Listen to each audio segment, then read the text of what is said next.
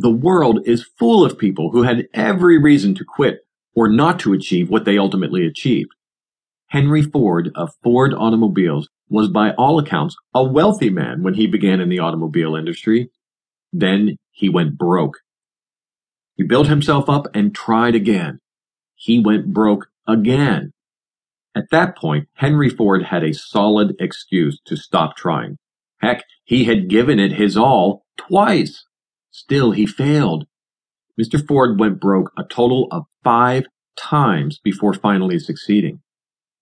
Colonel Sanders, better known as the founder of Kentucky Fried Chicken, had a nice little restaurant going in the 60s until the construction of a new road put him out of business in 1967.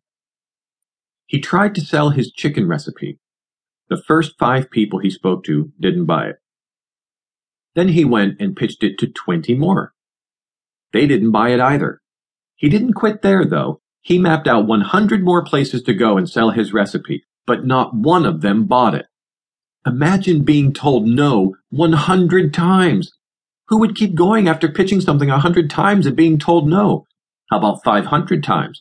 How about 987 times? That is exactly what happened to him. Mr. Sanders ended up going to over 1,000 places before he found a buyer interested in his 11 herbs and spices. He had a mindset that he was going to sell his chicken recipe, and that was all there was to it. He didn't give in until he did it. 7 short years later, at the age of 75, good old Colonel Sanders sold his fried chicken company for a finger-licking $15 million. Check this out, though.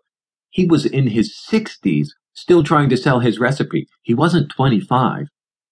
There are millions of people who've been told that they can't do something, and so they quit. The people who do the telling are, for the most part, not experts at it. Most of the time, it's a family member or a good friend. Fred Astaire went to his first screen test in 1933. The testing director of MGM, someone who supposedly was an expert at showbiz, wrote a memo. Fred Astaire kept that memo over the fireplace in his Beverly Hills home.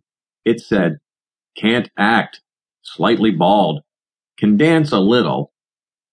Here we have an expert telling someone who is trying to get started that he can't do it. In our own lives, we have people who are not even experts telling us that we can't do something.